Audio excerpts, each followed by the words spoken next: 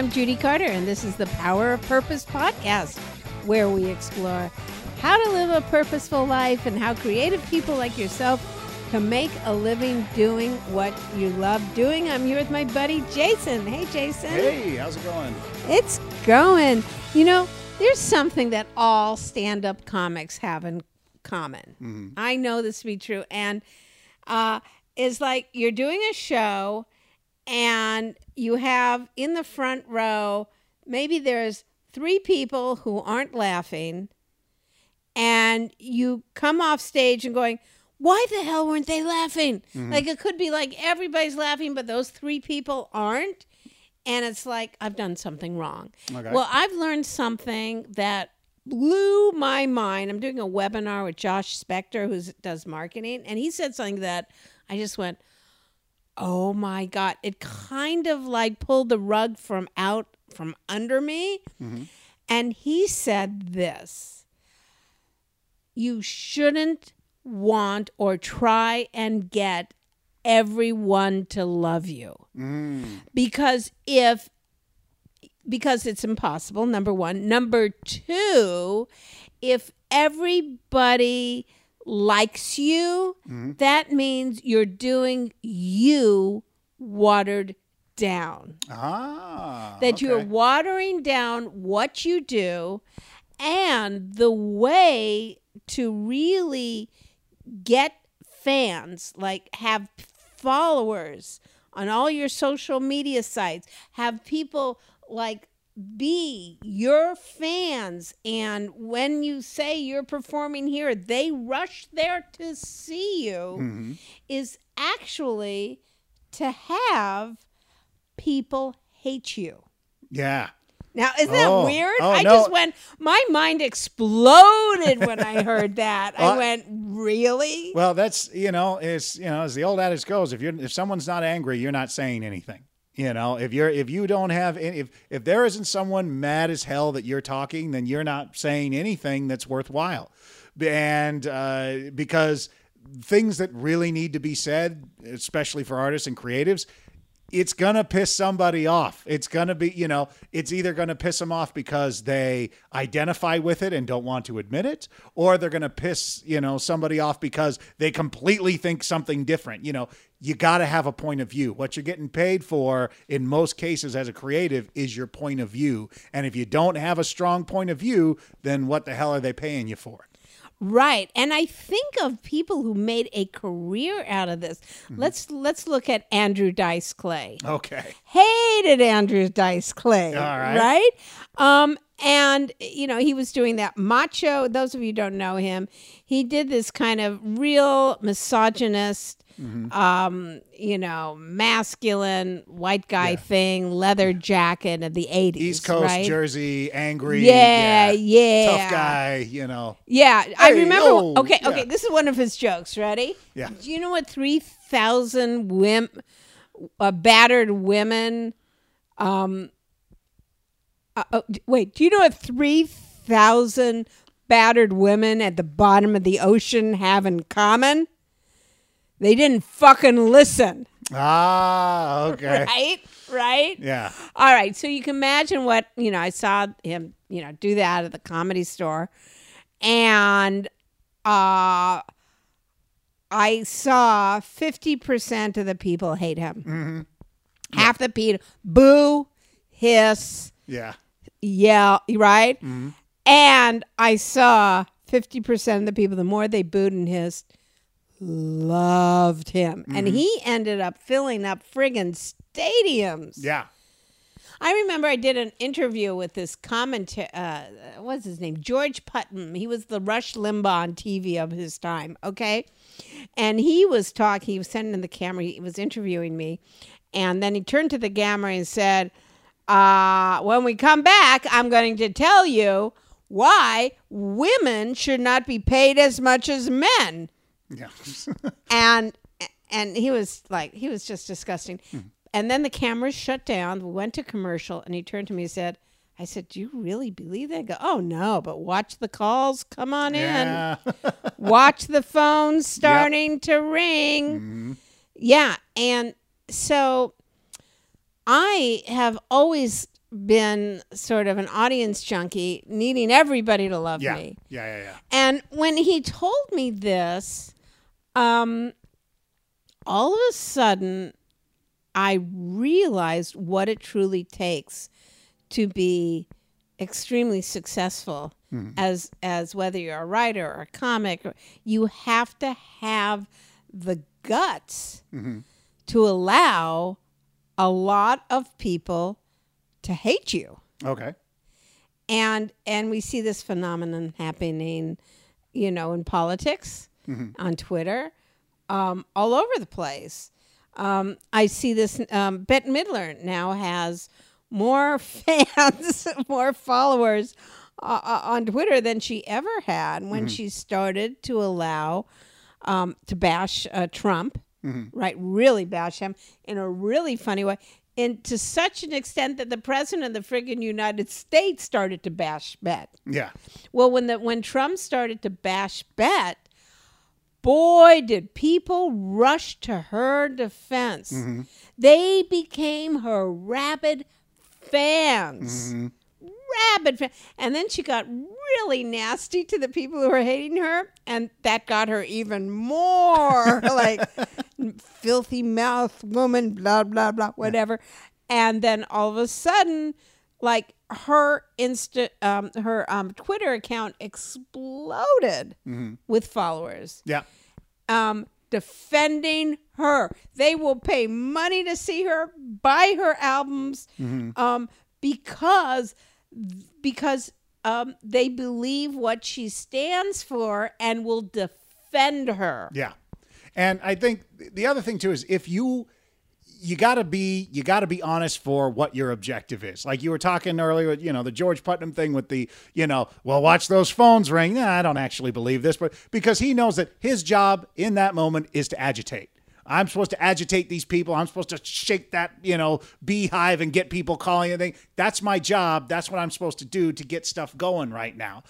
If, maybe you're not an agitator. Maybe you're someone who's saying, okay, well, I'm going to tell my story, tell my thing. And if people don't like my perspective, I have to be okay with that. I have to be able to be honest and true because there is going to be, you have to have faith in the belief that there are people out there who want to hear what you have to say and who are going to connect and get something out of your message. And even if it's 3 people in a crowd of 300, you really made a difference at that point. And if there's, I think we talked before the podcast, Adrian Richardson, who is a Facebook expert, has this really great statement about there is somebody at home tonight crying themselves to sleep, waiting to have you help them. And it's your job to go out and find those people.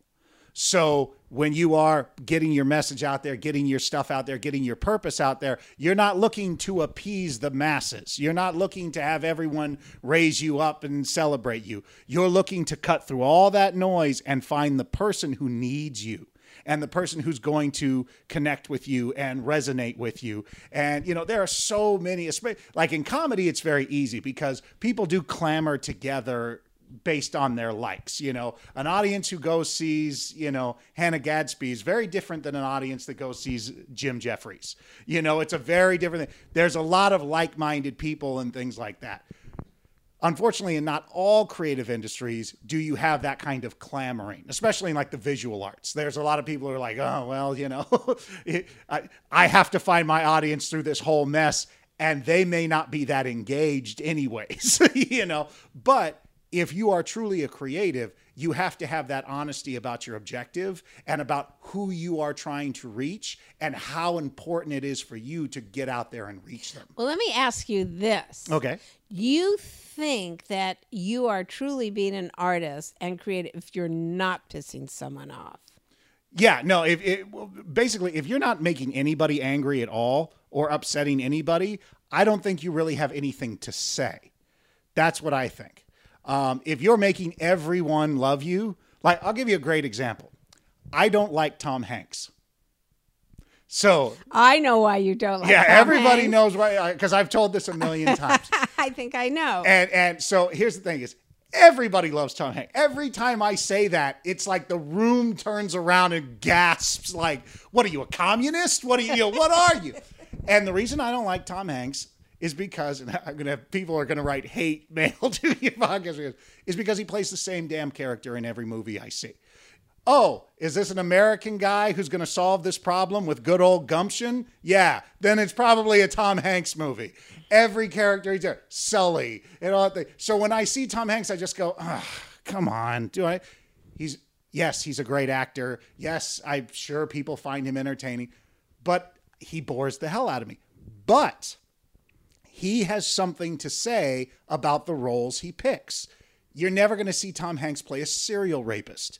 You're never going to see Tom Hanks play a really violent villain. You're never going to see Tom Hanks play probably a conflicted anti-hero. You're never going to see those things because he, as an actor who has the ability to choose the parts that he wants now, has a very strong belief and message in that American gumption, that go see through it, that underdog, normal guy, every guy kind of thing that leads to success through positivity or whatever it may be. That's great. That is a point of view. That is a perspective. I'm not a big fan of that perspective, especially when I see it so much out of the same person. But at the same time, you know, I don't want to take it away from anybody. I don't want to say like, oh, they should never make another Tom Hanks movie, but I'm not going to get in line for it. You know, so I'm not the audience in that case. But I've had people who, it doesn't matter. The movie doesn't even have a title. The movie could be called Meh. And they will, and if it says Tom Hanks above that title, they are there opening night to see it, you know? Right. There's the old, I think it's a D.L. Hughley joke where they talk about, you know, people don't, certain people don't go and see, you know, the name of the movie that Denzel Washington is in. They just go and see Denzel. You know, I'm going to see Denzel tonight. You know? I think of people, like Suzanne Westenhofer. She was one of my students, and she's a lesbian, and she's playing comedy clubs, all Texas, Alabama, everywhere, right? And I gave her this advice because I'm coming from, you know, get everybody to love you, right? Mm-hmm. Right? And I'm realizing this wasn't the best advice, but I said to her, you know, open with just some really good stand-up, not about being gay. Then after people like you and know you, then come out. Yeah. Right? And she was adamant. No. Yeah. I'm walking on that stage and being who I am. Mm-hmm. And then what happened was that a lot of the people, just because she opened with that, weren't with her. But she has such the people who were there, who maybe were, you know, gay and gay friendly, loved her because she had the guts to do that. Absolutely. And that's who her audience was when she walked out on that stage. That's who she was there to perform for. Yeah, because there's people there that are waiting to hear you. Like I just saw Maria Bamford, who, you know, has mental illness. And she's very open about talking about her bipolar and being institutionalized and she was playing at a very conservative place. She was at Chautauqua Institute, which was an older crowd, and she's talking about very deeply personal, but always funny. She has quite a unique mind. And afterwards, I heard people say, "Well, it's not nice to make fun of, you know, mentally ill people and talk about that." Yeah. Do you know what I mean? And that's not her audience. Yeah, exactly. Right? That's not her. And I heard that and I just wanted to shake that. But you're a friggin' idiot. Yeah, exactly. You know? And the thing is like people really begin to suffer when they're like, oh, I need to acclimate these people who don't like me into liking me. And it's like, no, don't waste your energy on that. If 10 people laugh out of 100, then concentrate on those 10. You know, we talked earlier about identifying your fans, going to talk to them. If someone comes up to you and says, hey, I really like the thing you did, or someone reaches out to you and says, hey, I was really affected by the thing you did, you need to engage with that person and find out where they're from and what they're doing. Yeah. And, you know, screw the rest of them because they're not your audience. And, you know, I hear this all the time, especially in like client work for marketing and things like that, to where like we'll do a bunch of work for somebody and then and they'll give us a target demographic. They're like, okay, this is for 18 to 25-year-olds, blah, blah, blah. And we'll do a ton of work and we'll target it to that and do that. But then we send it to a board of directors who are all in their 60s and they go, I don't get it. What's this Minecraft thing? I don't know what that is. And it's like, okay, well, you guys aren't the audience for this thing. Fill this room with 18 to 25-year-olds, and then we'll know what it is we're trying to do. So, and you do not have the responsibility to convince people to your point of view. You don't have to. You just go out, you express your point of view, and then your audience, hopefully, if you keep doing and keep trying, will find you. Yes. And see, I took improv. Yes. And here's a mind blower to realize. There's a deeper connection via what we hate than what we love. Yeah. Deep connections between what we hate than what we love. That's why when we do stand-up, it's always, it pisses me off that it's like always. And I remember I'd have people in my class go, you know what I love? I go, no one gives a shit what you love. Yeah. No one's now, I wonder what it is. Is it butterflies? No, but you know what I hate? We want to know, what do you hate? Yeah. What do you hate? Because, the hate, when you hate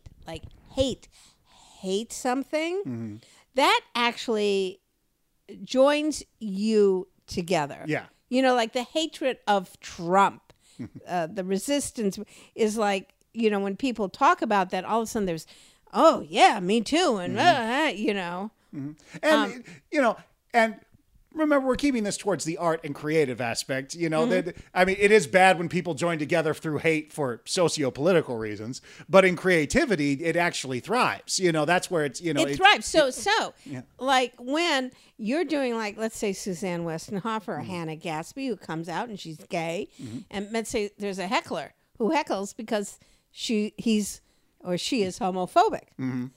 Well, the person who loves her is going to hate that person, right? And that is how it becomes so powerful and go, well, I love you. Yeah. I'll follow you. Yeah. I'll come to your shows. I'm there for you because you express my point of view that I support. Yeah, because you're actually going beyond the point of fan right now, and now it's almost becoming like the acolyte. They're the ones who, when you put something out, they share it to all their friends, whether these people like it or not. Like if like my mom, who doesn't like to stir the pot, but certain members of our family have rival political opinions, and she will literally take notes. If she hears a really good jab at the other side, she'll be like, ooh, I'm keeping that one. Or she'll share it out just to see the other people go, oh, I don't like that. Or, oh, I know that's bad. Because she's like building up her little arsenal of things to fire back because they're sharing all that stuff that she doesn't like. And that's what you're essentially building, is you're building this tribe. You're building this tribe of people who you want to have the tribe built around you based on what you're truly feeling, what you truly want, and what's serving them and you, and is benefiting all of you together. And what we're really talking about is finding your niche. Yeah. Because this is truly, when you're even if you're just starting out with singing or whatever it is you're doing, it's like, and you're doing open mics where you have just a cross, is don't be frightened to alienate people when you're speaking your truth, because there will be that person in the audience who's needing to hear that person who also feels isolated in life, because that is, you are defining your niche that way. There is something going on in stand-up comedy right now, which is, I find disturbing, which is now this, it feels so artificial. I won't say what comic I saw, but there's this thing in comedy to go, how far can we go dance on the edge of what we're talking about? How far can we push this? Yeah. Do you know what I mean? And it started with like, can rape be funny? Right? And then, okay, did that. Now and it was a male comic, a white male comic, who then got into very graphic female sexual assault. Where I'm watching this comic and I'm going like, funny, okay. I'm getting uncomfortable. I'm turning this off, motherfucker. Yeah, exactly. I'm just turning this off. And the reason I turned it off and will never watch this comic again or see this comic again is because I felt that this was not authentic, that this was an attempt at pushing the envelope. Like, I'm going to push the envelope. Yeah. That's why I'm doing it. Yeah, I don't believe any of the stuff the that's coming out of my mouth. No. I'm just here to agitate and just push it as far as I can. And I'm sick of because that. seems to be in right now. Yeah, that's very in right now. But, if I hear Sarah Silverman talk about sexual assault and something personally that happened to her, and I know who she is, I know where she's coming from. She has a right to talk about that. Yeah. Yes, go Sarah, push the envelope. Love you, support you, will pay to come see you, although I would like a comp. But but yes, but that's how we find the envelope. So let's just say if you are playing it safe in your writing, in your creation, in what you're doing, because you want to please people, knock it off. Yeah. Right now, if you're going to do your next open mic, try doing something that's real and authentic that you're scared to do. It's not saying try to do something outrageous. That's not what I'm talking about. Yeah, because it doesn't work either way. It doesn't work that way. I am talking about if there is something that you're frightened to say because you think people will hate you, say it. If you would like to learn more about turning your purpose into a career, go to themessageofyou.com, where I'll give you free access to my online course. Click the button in the top banner when you get there. If you'd like to learn more about what I'm doing, then go to judycarter.com. Thanks for listening, and let's find your message and launch your career.